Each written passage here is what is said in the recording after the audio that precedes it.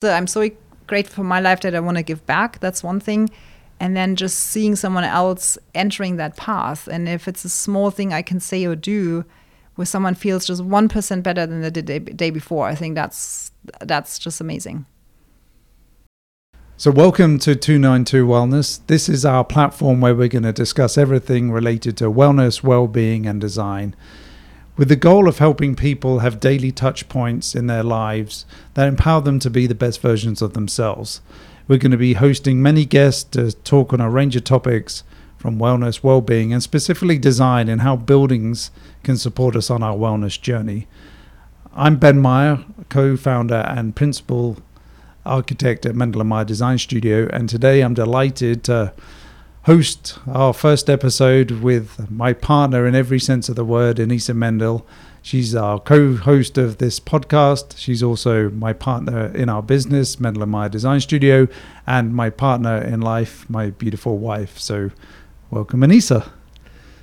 I'm excited to be here today. Cool. So we've been talking off camera a lot about episodes, how we should get into the podcast, and we have a goal and a purpose of what we want to achieve, and really igniting wellness through design is our real goal. But the bigger goal that is to help people, is to get people on a track where they have these daily touch points around wellness and well-being. And we are obviously fundamentally architects and designers in the world of hospitality, but we feel there's another thread to that. How can we have those daily touch points that promote and support our wellness journeys? And it's becoming such a big trend at the moment. I know we've been discussing a lot, different initiatives and different ways of exposing people so that they can kind of maintain some sense of wellness and well-being in this crazy world that we live in. And I know for you grew up in Germany, so we'd love to hear first a bit about your story of, where you come from, what it was like growing up there. And I know you very well, of how you innately have this wellness and well-being kind of culture and attitude inside you, and you've helped impart that to me because our journeys have been very different. So I'd love to hear a little bit or let the audience hear a little bit about your journey growing up in Germany. Absolutely. So when I think back, I was obviously, like you said, born and raised in Germany in a town called Wiesbaden, which is just outside of Frankfurt. And thinking about what you were saying, kind of getting people onto like our wellness journey and having people be part of our wellness journey now, in the hopes that it inspires someone to change something in their lives or ignite something that kind of help them, empower them. Thinking back, now that I understand wellness, I can obviously pinpoint a little bit more and say the healthy food I was raised with, the consciousness about inorganic foods, the no TV at dinner time, like conscious eating, always physically activity was part, if it's either was playing outside or doing sports. So some of those really simple pillars, really looking after your sleep. There was like, we didn't grow up with TVs in the bedroom. It's simple stuff at the time. I didn't really realize that it would set me a really good foundation for a wellness-oriented, well-being-oriented lifestyle as an adult. But these things are kind of ingrained or a part of me. And especially with the healthy food, it's just something that I now crave because it's kind of how I was raised. It's part of me. So now I really have that kind of understanding. Now, like you were mentioning as well, wellness being way more at the forefront of every people's life. It's really that I feel like I'm really appreciative that this is something I literally can say I grew up with, and just that consciousness. And food's a big topic for everybody. Our relationship and journeys with food have been very different. We'll get on to me in another episode. Growing up in the UK, I know at times I've tried to mirror your food intake and diet exactly, hoping that somehow I would magically kind of trim myself down and have the a physique that is much more sort of athletic like yourself. But it never worked. I don't know what it was, and it just shows how everybody's different. So no matter what I did, ate the same food, ate the same calorie intake, it didn't work for me. And that's because everybody's individual. So when we think of the three pillars, you mentioned food, what about sort of fitness, activity, and then sleep as the other major contributor to wellness and well-being?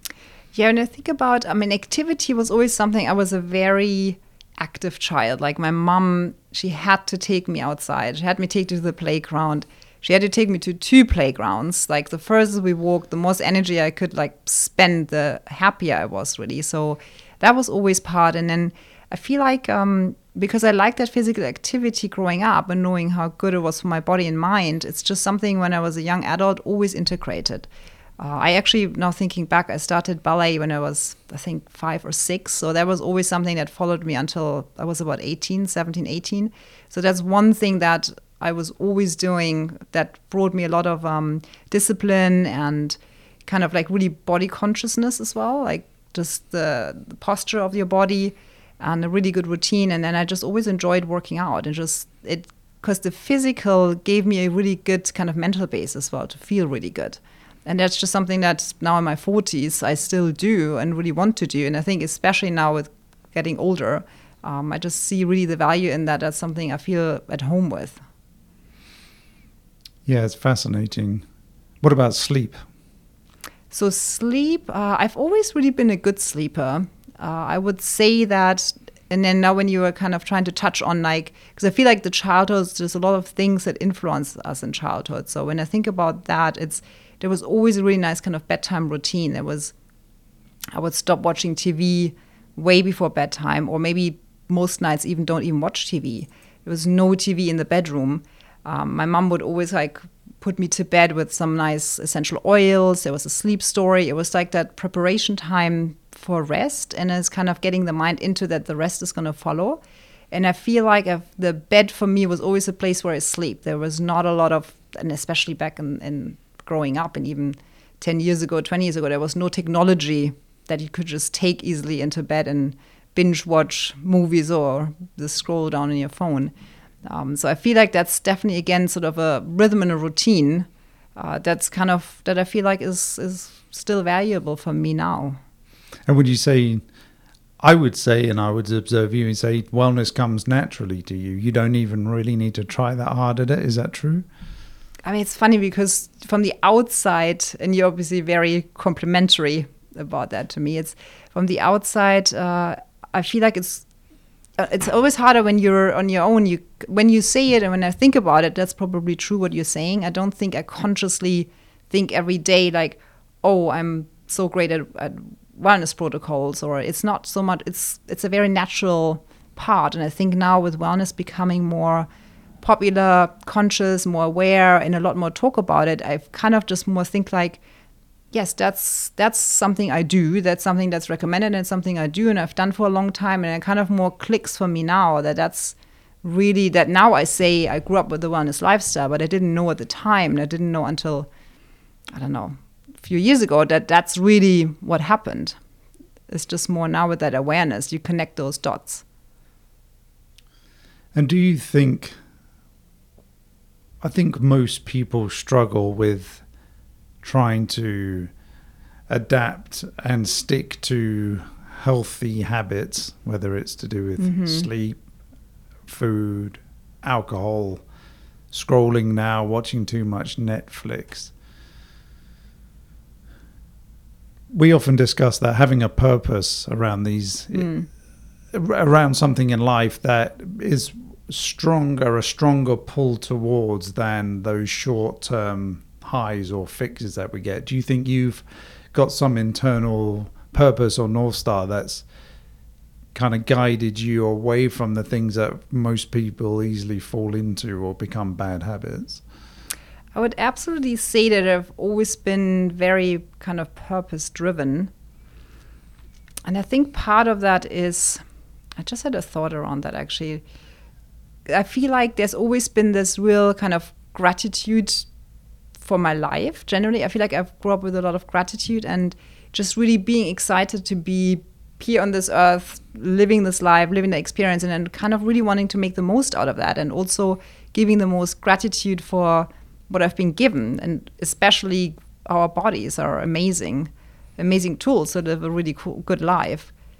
So I think that's definitely driven by sort of gratitude, purpose, and I think like you were saying as well, it's now that I'm thinking about, I feel like there's a difference as well between, you got to develop, I've experienced, you got to develop a habit. Often it's like you develop a habit over a certain period of time.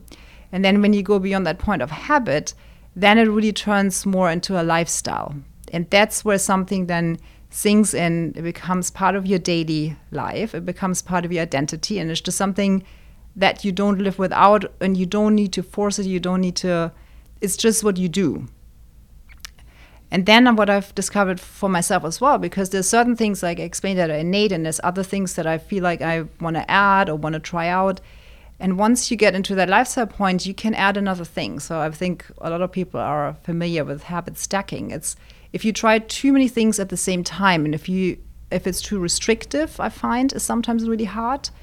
And if you feel like you need to give up a part of your identity and you need to be someone else for a certain time to achieve that goal, I think that's where it can really happen that you get off track. And either it's because you don't have the purpose, or you're trying so hard to be someone else. That purpose gives you the identity you want to become. And those things I think are really hard. Yeah, and it's a really trial and error as well. Yeah, I think that's a great way to look at it, and a really good explanation that a lot of people don't think about. We often get to a point where we get frustrated with ourselves. Maybe we've put too much weight on, or we've had a period of drinking too much. So we have that sense of initiative to do something about it. We do something about it for a period of time. Normally the maximum we can last is a few weeks, and then that desire and passion or motivation wears off, and before we know it, we're back to square one. So sounds like you've got your parents and your upbringing to thank a lot for, you know, your natural wellness journey to date. Absolutely, yeah, absolutely. And it's interesting, like you're saying, at the time it's almost a normal, and now when I look back, it's like, no, it's not normal, and it's not normal for a lot of people to early on be exposed with that. And so yeah, I'm super grateful for that. And this is, I think, what excites me as well, now being more conscious about that some of those things come maybe natural or easy to me, is to really help people that might not have had that easy upbringing with that, and that are really now as an adult trying to change, is to see if I can share just some of those things that I know and experience myself, to just help others with it too. Yeah, I'm excited to, I'm always excited. People seem to naturally gravitate to you for advice, and you give that. And I know we're trying to make sure now we marry those skill sets and those initiatives that are both kind of personal focused, along with the design and our architecture and design firm, and how we create the built environment that supports those wellness initiatives and people on those journeys. So you've grown up in Germany. You're now in your late teens. Talk to us about how you got into design and how America came into your life.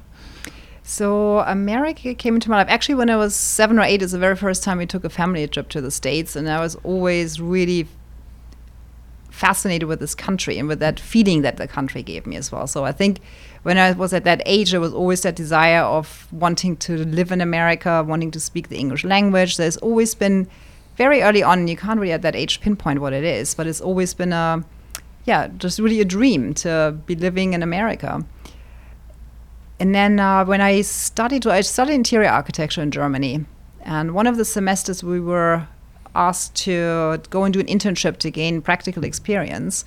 The option was obviously to pick a company in Germany, but we were also kind of invited to go abroad. And because I had visited Arizona through my sister before in the early 90s, I did I did a tour at Taliesin West when I came here to visit. And Taliesin West, obviously the famous Frank Lloyd Wright School of Architecture, and kind of desert camp, student camp. And I was so fascinated with that place that I just really set out to wanting to come and do my internship here. It was like a 6-month internship in the early 2000s. And I came for 6 months. I worked alongside the Taliesin architects at the time, and did part studies with the students, attended some of the courses. And it was just such a magical experience, like being in the desert, a completely different landscape from where I came from. The light, the magic of the desert, the connection to nature, just the openness of the sky, the vastness. And then the interesting is what the buildings, or in that experience really the non-existing buildings, because the students, as some people might know as well, live in tents or live in kind of built structures out in the desert. So it's very simple. It's not all the amenities you know now of a built environment around you. It's that connection really where you understand when you're building something, you build that shelter. You want to be in nature, you want to be connected to nature, but you want to be protected, obviously, from the elements.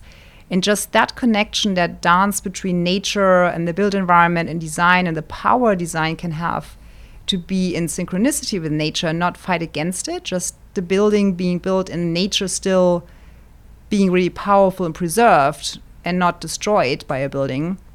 That was just such a fundamental, real experience for me that I really then took back to Germany, where I finished my studies, that then led me kind of back here and live in the States for a couple of years. So that's kind of was really my early experience. And I think that internship at Frank Lloyd Wright was a real pivot point for me, my career, and starting as a designer. And is there anything that you can pinpoint that you particularly hold dear now from that experience that you kind of innately put into all of your designs, or a philosophy or an idea? So I would say that architecture and design is more than just one facet for me. It's like a real, and I think this is why we do what we do, is where we integrate architecture and interior design. It's kind of a holistic approach. And really what I learned from the experience at Frank Lloyd Wright is that it's a holistic approach. It's a lifestyle. For example, the students, we were doing sculptural classes, dance, theater. It was way more expansive than just learning the technical stuff. There was a lot more community around it. There was a lot more culture around it. And I think that's really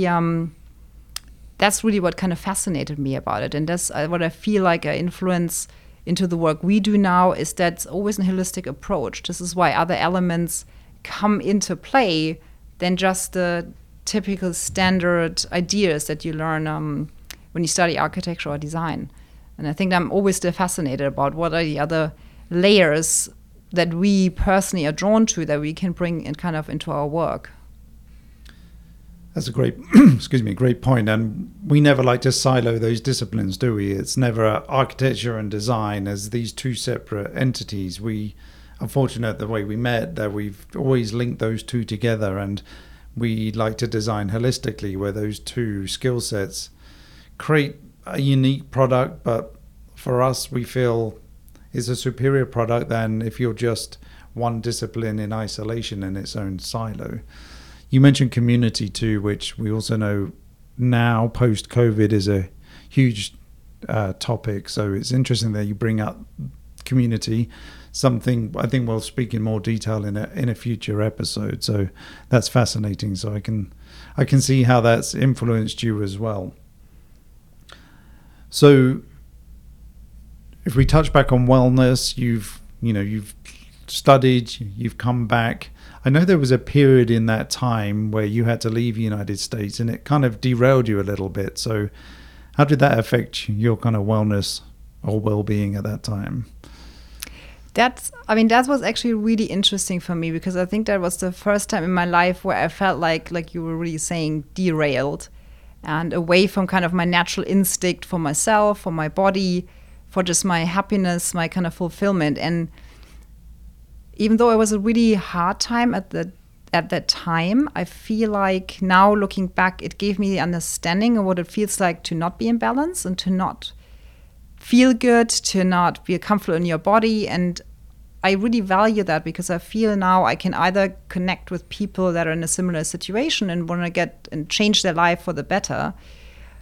And it also makes me really appreciate where I'm at now. And it gives me kind of really the strength, and then also gave me the understanding not everything is always okay. I mean, you have phases in life where something just knocks you off, but with enough strength and power and again purpose is where you just get back on your horse and you keep going. So it's but it definitely, and I'm trying to think as well what it was that derailed me. I think it was partially because what you're mentioning, there was such a community that I was involved in, and then I almost like started to grow roots, and then you get kind of ripped out and then you feel derooted for a while. And then I think that's just really, I think, when you just really feel really like you're off your path. And I think that's what everyone can relate to. There are just times in life where something knocks you off, where something unexpected happens, or choices that are made, even sometimes choices you make yourself. And then suddenly you really just find yourself not on the right path, or the path that you're really supposed to be on. But I think, again, that's just an experience that just wakes you up, shakes you up, and then you continue. So it sounds like being derooted from that community at Frank Lloyd Wright School of Architecture and having to go back to Germany and back to your design school there, you were anticipating that there wasn't going to be the same connection and community to continue that journey. Yeah, it was very different. I would say it was it was way more competitive in Germany. It was not as community focused, and definitely not as encompassing. And in no way or shape am I saying that it wasn't good. It was just different at the time. And I'm really grateful for that kind of exposure, experience, and kind of education that I got. It was just that personal connection community that I was really missing. So, and I think that's just makes me understand now as well how valuable it is to have like-minded people around, and to just really, with what we do, for it to be like kind of a lifestyle. So you completed your studies in Germany after this derailed process, and then what was next? So then I actually had a job offer in Germany. I was supposed to start that position, but then came to the States really just to go on vacation before I would start my first job in Germany. Came back to Arizona. And then during that time, because I hadn't been here for a little while, I kind of really connected back with Arizona and the desert. And then as fate would want it, I got introduced to a local design architecture firm that I interviewed with, and then and came to work for. Amazing. So I just really, it was just like just pivoted, but it's almost like going back to the track I was supposed to be on. So it wasn't really like starting a new track. It was almost like I'm back on the track that I'm supposed to be on. And it's like and Arizona was just really calling me again. Now, I know you got a nice little story there about your first project and how that came about. Yeah, you know me well. So the story with that is that the firm I was working with in town was at the time engaged to work on the mid-century hotel here in town, the Hotel Vallejo in Scottsdale. I remember driving past, before I actually got introduced to that firm, driving past when the Hotel Vallejo was under renovation to be reopened, and saw the sign, mid-century cool hotel opening. And then I was looking up and I was thinking, like, this would be so amazing to work on a project like that. Obviously, for me, that was like, because, I don't know, was I in my early 20s? I think probably in my early 20s. There was obviously something like, in the future that could happen. And then the firm I got introduced to, that I ended up working with, was working on that project, was working on the Hotel Vallejo. So this was literally my first hospitality project I was involved with in the US. And from that day on, completely spoiled with what hospitality design is. And even that made an even more of an impact for me and more of an reaffirming as well that I'm in the right place, because an opportunity like that early on in your career was just really incredible. And it was connecting me back to that real opportunity that I was always feeling in the States, thinking back of when I came here the first time when I was 6 or 7. It's just really, that opportunity was amazing. Remind me again, what was the first English word you ever learned when you came to America? Well, one was doggy bag. And then the other one I learned was an orange juice without ice, please. Oh, there you go. Yeah. Perfect. Well, you need that when you're on vacation. One thing we didn't touch on, it just remind me as we start your journey into design. What was the interest in design? What sparked that interest? Because we talked about your kind of just growing up through wellness and well-being, but we didn't really touch on how design came into your life or where that passion came from. So design, it really more started with that I was very interested in photography. Like, I liked the combination of something creative, but something also technical. And I always thought that that's the path I was set out on to do. So I really wanted to be a photographer. I've kind of like did an internship in New York around that and had that experience. I then got introduced through my mom. She actually handed me a magazine. There was an article about interior design or an interior designer that used feng shui. So the kind of philosophy around energies in the space, and like combining sort of ancient wisdom with modern techniques. And that really fascinated me. And I was just like, that's really interesting. There was another level. And then I was like, actually, interior design could be really interesting. And so that's kind of really what it started. And I feel like the design was, I guess, was a little bit in me because I come from a very creative family. I've always been kind of drawing, making things, creating things. So that, I feel like the creative side I always knew would be something around that. Like I said, the technical I was interested in. I guess my German background is like the technical things. But then there was this other level of, like I was explaining with the feng shui philosophies, there was another level where I felt like that's amazing what you can create with spaces. They can be aesthetically pleasing, but there's another unseen element. And this is really, I kind of maybe lost it in between a little bit, but this is like really what followed me through from that point on when I started my career in design, yeah. And as you just touched on, you started in hospitality. Did you know you always wanted to be in hospitality, or was that just serendipitous that you worked for a firm that's what their specialty was? I don't think I realized at the time what all the sectors are you can go into. I know that when I was studying, I naturally picked at one of the courses I wanted to work on a restaurant space. It's something I've been gravitating to. I think it's always been that gravitation of creating something that a lot of people get to enjoy, that you share with a lot of people, that is kind of part of people's lives. So I think that's probably where that thought come from. I don't think I've realized until a little bit later that hospitality design is such a big sector and such an amazing sector, and now being in it, and we're always saying it feeling like a family to us. There was always something that just has drawn me to it, but I don't think there was that consciousness of saying and setting out to, I'm only going to do hospitality design. After I've stepped into it and experienced it, then yes. You knew. I knew. And what's interesting, because after you worked for that firm and hospitality, and you seemed like you had found your roots again here in Scottsdale, Arizona, you decided to derail it again, and there was another change of foot.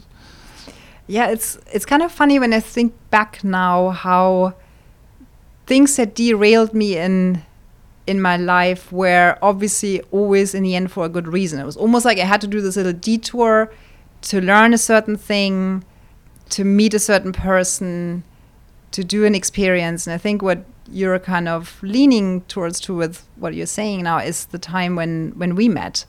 So I left the States end of 2006, was briefly working in Germany, but then got introduced to a company outside of London through a friend that I studied with, where you happen to be a partner, where you happen to be an associate partner.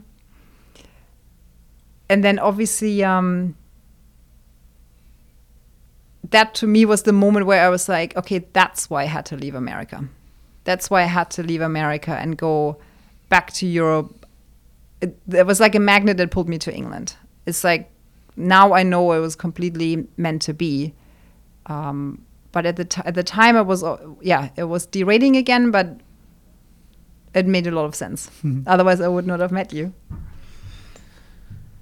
Yeah, and it's fascinating how when we started working together, I know from my personal experience that you had this, I hadn't really explored the world from a business point of view at that point. I was working at my stepdad's company as an associate director in the field of architecture, and you came into our office and just brought this viewpoint and experience that I had never heard from anybody else before, and it got me really excited. And then we just seemed to hit it off. We married those two disciplines of architecture and design, and quickly knew that really we had to do something on our own. So 2 years later, we set up our first company in London, 7am Design, and and started working together. And I know we get asked on a daily basis, almost like, how on earth do you work with your spouse? How do you typically answer that? How I answer that? Well, it's true that I love working with you. For me, it's that the way we met, it was like kind of that instant connection of architecture and design being like our passion in our life. I think that's the real key thing. I feel like we're putting on the same string. We've kind of got the same vision for our career, for our life, for our purpose, and we kind of make each other stronger through that. I also feel like that we're never really in competition, so I feel like there's no power struggle going on. It's just really, we have the two disciplines which are not separated, but there's something there where you influence me on the design side, I might come in on the architecture. It's kind of that melting together, but I think it's really the setting out and pulling on the same string, just having that same purpose. Yeah, it's always been that way. I know we have this telepathy at times where we just know what part of the project the other needs to put the most effort and influence into, and it just comes together. It's like a dance, isn't it? But it's a dance without a script or words or steps. It just kind of happens, and it is truly magical. And I know I feel extremely grateful to have met you and that we get to do this together. We get to run our own business in America, which is incredible. But then, like you said earlier, witness people enjoying the spaces that we create is our biggest fulfillment or reward. We love, of course, getting notoriety, magazine articles, awards, but there's nothing better than seeing people enjoy the spaces that we design. So we moved to America in 2013, worked for a couple of companies. We were co-founders of Third Story Architecture and Design, where we set up the hospitality, and funny enough, that got us back to Hotel Valley Ho, where your journey started. And that for us also, that company was the first time we really got to get our teeth stuck into a wellness focused project, which was Savannah. So can you touch on that a little bit and what the experience was like and what it meant to you as we still work on that project to today, that property today? So Savannah was the old Carefree Resort and Conference Center in Carefree, Arizona. It's about 20 minutes from our office, 20 minutes north. For me, with that project, it was really the first time to able to show, explore, experience how spaces have more to it than just the eye. And obviously, it being a wellness brand, it's a lot easier not easier, but I think it's more desired as well. Desired from the client, desired from the brand, to focus on a lot more things than you maybe would do with a regular space in terms of sustainability, in terms of healthy materials, in terms of like space energy, in terms of creating spaces that really ground you, calm you, just really calm your senses as well, because you're there to transform, to have an experience. It's about way more minimalist spaces, and it's about thinking about certain modalities that you can bring into it that tell a story, that connect ancient wisdom. And when I think about that, what I'm specifically thinking about is when we created the spa, is in the entry area of the spa. But when you enter the kind of courtyard of the spa building, we created, based on the Native American medicine wheel and the 4 cardinal directions, north, south, east, west, we created these segments that were also planters, where medicinal herbal plants were planted. They were reflecting the medicinal properties of the direction and also the color of the direction. That for me was just something so cool and amazing to be able to do that, because it served obviously a visual purpose of welcoming and inviting, but it had that other notion of we'll kind of doing something conscious with the space and the energies of the space. And then also the plants would then serve for treatments. So that was really kind of opening up where I guess what we were talking about, innate kind of consciousness about wellness and well-being really came together in spaces. And obviously the best way to explore that is on a project like Savannah, where it's about wellness and well-being. But this, for me, was a real catalyst, and I think for both of us really, to kind of explore that in that realm with what we're doing and kind of expand what we're doing and touching more onto that interest into wellness as well, and how we can influence that, not just in our daily lives, but our projects as well. And how do you think there's so many amazing projects out there? Savannah's, an amazing property. How do you think destinations like that can really help people or help transform their lives? So when I think about, or I try to put obviously we have had experiences at wellness resorts, and trying to put yourself into the shoes of people visiting wellness resorts. I think it depends a little bit on if it's your first time experience, if you repeatedly go. What everyone hopes when you create a project like that is to really offer a platform for people to be able to open up and transform when they're there. So it's an experience. If you're doing a program, a class that you haven't done before, that gives you a different viewpoint, that makes you see maybe some area in your life that you really need to work on or that you neglected. So it's really kind of that opening that consciousness. And the idea is really for you to have that mini transformation, because you're so immersed in that field, in that environment, in the topic, in that energy, that you take that away and make a shift in your lifestyle when you come back home. And it is fascinating that people really can make a change. Like you said, depends whether it's somebody's first time or whether a seasoned professional, but it's a constant game that you can never win, which makes it really interesting, that you've got to keep working at it. There is no finish line.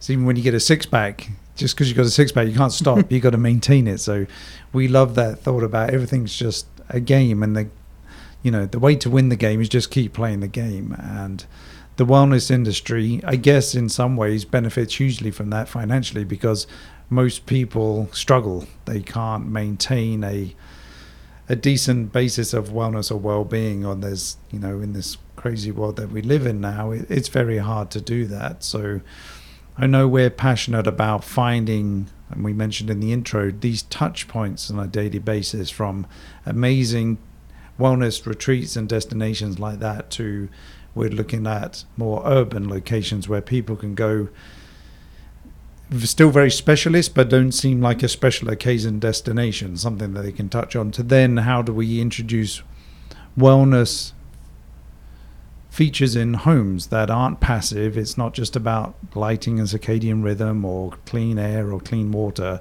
It's initiatives that make you physically and actively participate in wellness as a whole. I know for you've got a list of skill sets, from feng shui to Bazi to sacred geometry, that we're learning, and then obviously design as an overarching umbrella around that. How do you see yourself combining all of those modalities going forward to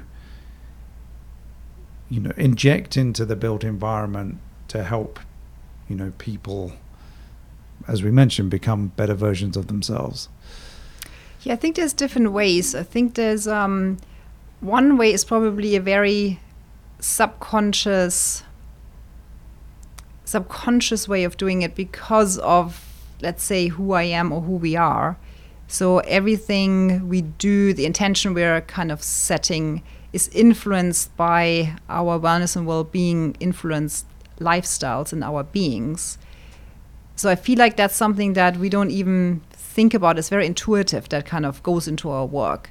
And then obviously, like you were saying earlier, there's different modalities that we can use from. There's different modalities that are more scientific. There's modalities that are a little bit more spiritual. And we can employ those when we look at a space. Like if we go, for example, to a site where a building isn't existing, where nothing is existing. That's where you really just tap into understanding the land, understanding nature, seeing what that space needs, what nature needs, what the environment needs, and just really reading the space and understanding that, and then working with those energies. Then you can go into calculations, how you set out floor plans. You can go into, like we know, proportions. So there's different ways you can, from the very early point on, where you can start developing a space with that consciousness and with kind of those different energies in mind, and the different uses as well.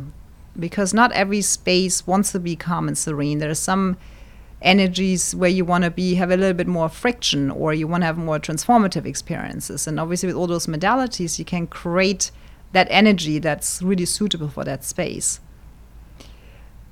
So it's anything like that. So it's from calculations, it's from just understanding and putting yourself into the shoe of the person that's going into that space. If it's for a wellness resort, you just go into the mode of being the guest yourself. While we're developing it, we're thinking about the arrival. You're thinking about how you might be thinking if it's your first time at a wellness resort. If you're coming from a really stressful lifestyle, really stressful job, what's your first touch point to really calm you down and bring you down? It's like, how can we aesthetically, but then also because of a certain energy that we infused into the space, there's really people just take a deep breath and just come and arrive. So it's kind of creating that journey, just really thinking about the guest journey and where we can influence elements there with colors, textures, measurements, proportions.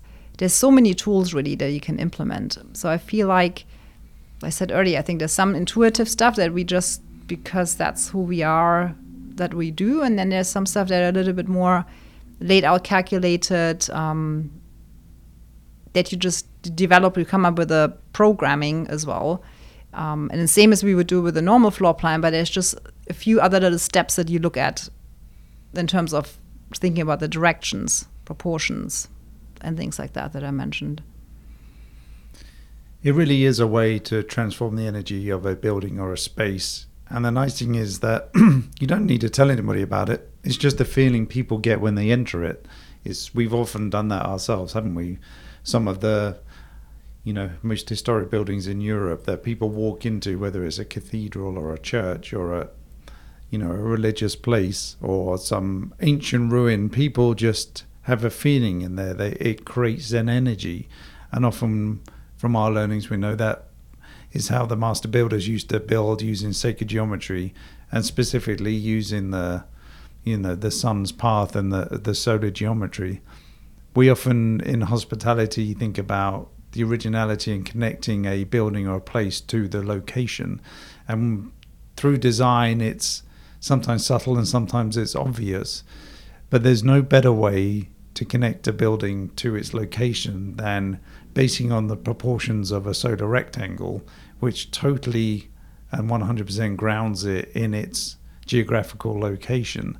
And the nice thing is that it brings this energy to a building that nobody can see. It doesn't cost anybody more to build. It's just something that you can do as part of an initiative that from the get-go anchors the property or building in its location. So I know as we explore this more and we learn more and keep studying, we're fascinated about this, and now starting to implement it into our projects is extremely exciting.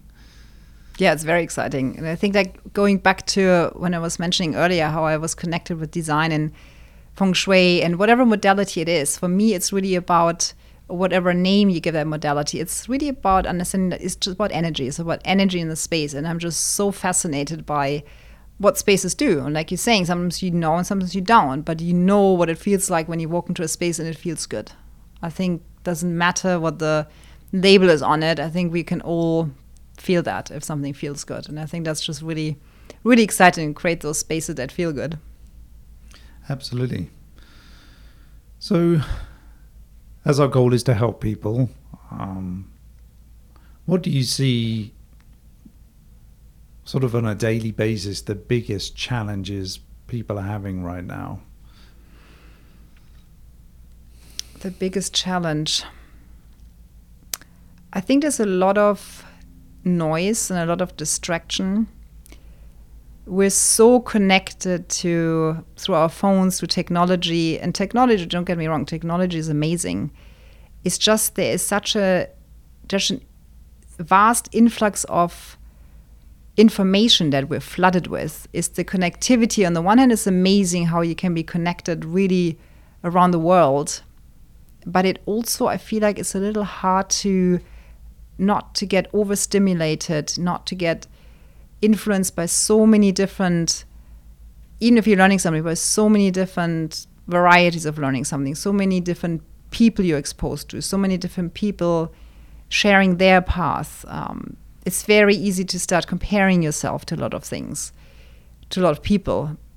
And I think it's just that overload. I think it's very hard to these days to sometimes filter out, to disconnect and not feel like, or you're missing out on something, or you kind of lose being on that path, lose being on that track. If you're stopping, you're off your game. Or I think that's probably, just thinking out loud, I think that's probably the biggest challenge I can see, is to just really not feel as grounded.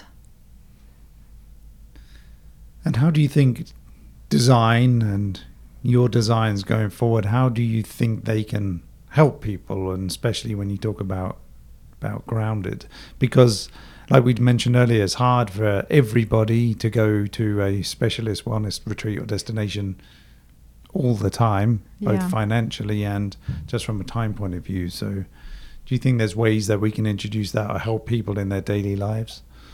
Well, I think I feel, for me, what helps me a lot is like to create daily routines and daily rituals. Just small things, like we said earlier as well. You start with one and you build on it and you add more to it. It's like really from the moment you get up, you think about, sometimes it's called the golden hour, but when you get up, it's like not to get on your phone straight away, not to overactivate your brain, to really respect kind of that really early morning time, getting up, setting an intention for your day, a purpose, being grateful for there's another new day, another opportunities. It's amazing that every day you get a new start and a new opportunity to do something cool. So I think it's that, like building these little routines in our life, and it could be anything really from what we obviously all know about yoga, meditation, affirmations. It's just really seeing what works for you, and then something that you feel like you build a good base that keeps you like stable and grounded. I think it's always important that you feel like you got your roots, because with that grounded power is where you can tap into achieving anything. That's where you make good decisions around food. It's where you make good decisions around sleep. This is where you have the right energy to connect with the right people. It's so powerful for a lot of things. And then in terms of design, obviously, like we were saying, when you go to a wellness resort and it feels very grounded because of using real materials, using textures and colors that connect you to nature, using the subliminal energies in the space that kind of make you breathe deep and be able to disconnect. That's one thing. In your personal life, I guess the really routines and rituals I think are important, and then there's anything I think you can kind of try to implement in your space as well. It's just really, I think one of the most powerful things is really to declutter. And I think coming to your home space, or have a space in your home that you feel like is your sanctuary, that you feel like is something where you can just sit, reflect, meditate, read, have a good scent, turn a candle on. It's just something that you feel like you can take a moment and reflect and relax, and then you can go back and be amongst the hustle and bustle and the noise. That's probably, I think, is probably a good starting point. And you mentioned there just taking a moment. Often that's all it needs. We are all going at 100 miles an hour, and sleep is a different kind of recovery, but just taking a moment in the middle of the day, 5-10 minutes, is all it takes to reset your self and your brain and your physical body to then pick yourself back up and go again. And the trouble is we don't. And I keep referring to things as fake fuel. We fuel ourselves with these junk highs that we feel like they're giving us energy, but they're not really, whether it's, too much caffeine, eating sugar, scrolling through your phone a million short YouTube videos, and we all do it, don't get me wrong, and watching too much Netflix, that we feel like it gives us a release. Drinking alcohol gives us a release, but it does, don't get me wrong, but it's not necessarily the one that's going to give you the most benefit, and ultimately it's just going to burn people out and it's going to fry people. So yeah, having environments, I like the idea, having something in your house where you can just, it doesn't have to be this perfect Architectural Digest meditation room. It just needs to be a place free of technology, I think, is the big, or technology that's integrated that helps you perform whatever the ritual is that you want to perform, whether that's lighting, air quality. Sometimes we do want to listen to a guided meditation, etc. So cool. So going forward, what's exciting, you about the future, us and our well-being design journey, and this as a platform to discuss all these different initiatives around wellness, well-being and design? I think what excites me the most is that I feel like our kind of purpose and what drives us and what we're really excited about and what we want to learn together and grow together is really connecting now with the work we do as well. And I think that's just such an amazing experience. And then as the next step, being able to share that, with people and to share kind of what we've learned, to share our experiences and share it from a point where we want to be as down to earth as possible, because I feel like the simpler we can make this for someone to come on our journey, the more hopefully helpful it will be as well. Have you always wanted to help people? Yes. I think that's another thing I inherited from my mom. Yeah, she's a helper. She is a helper. And I think it's just really going back to, because sometimes I think about what is that motivation behind it. And obviously you can say in a way it's, if you want to label it in a bad way, you can say it's selfish because ultimately it gives me a good feeling. So you can look at it that way. But I also feel it's just something that goes back to that real gratitude for the life I'm given. I'm just extremely grateful for my life, if you want to put it like that. And then it's just that excitement that someone else that might not have that experience in life that can get there, and you're part of that journey of someone else discovering something that they wake up and suddenly there's a more exciting life ahead and a real appreciation for life. I think for me I'm so grateful for my life that I want to give back. That's one thing. And then just seeing someone else entering that path, and if it's a small thing I can say or do where someone feels just 1% better than they did the day before, I think that's just amazing. That's amazing. And I feel grateful too that we're able to use our skill sets together to help other people, and especially in the wellness and well-being space, where often people are coming to looking for help and are vulnerable, that really doing the best to in no way take advantage of people and do the best that we can do to create the environments and designs that support the project and the team that's trying to deliver this wellness and well-being experience for people, and giving them the best buildings and structures to do that is the ultimate reward for us. It really is. But like we said, do it in a truly authentic way. It's got to be genuine, and it's got to have a genuine purpose behind the project for it to really, fulfill us. Absolutely. And I think on that note of purposeful, I think intention is a really big one too, because I feel like no matter what you do, it's like if you do it with the right intention, really set an intention out at the beginning of the project or project, what the path you're on. If that intention is really set right, it's really powerful. Amazing. Well, thank you for sharing your story. I know I'm going to be in the hot seat next week, so the roles are yes, you will be. The roles are going to be reversed, but we felt this was important to make sure that people get a bit of understanding of us and our backgrounds and our passion and our desires. And as we experience different wellness initiatives and, share our journey, and then bring other people in that are true experts in the fields that we're not. It's going to be really exciting to intertwine all of those into our daily lives and make it approachable. We talk about the 80-20 rule. We talk about the 80-20 rule in business being, trying to get 80% of your revenue, say, from 20% of your clients. But we like to flip this in the wellness world. If you can do good things 80% of the time, whether that's sleep, diet, exercise, you're going to be in a pretty good place, because if you're trying to maintain it 100% of the time, it's almost unhealthy and almost impossible. And when people fall off of that wagon when they're trying to do it non-stop, it doesn't really work. So we all want to enjoy life. We always want to let our hair down at times. But it's just, 80% of the time, do the good things, eat right, sleep well, exercise, be nice to people. And, life can be incredible. So, very exciting about this journey. I'm very excited too. Cool. So, see you next week. See you next week.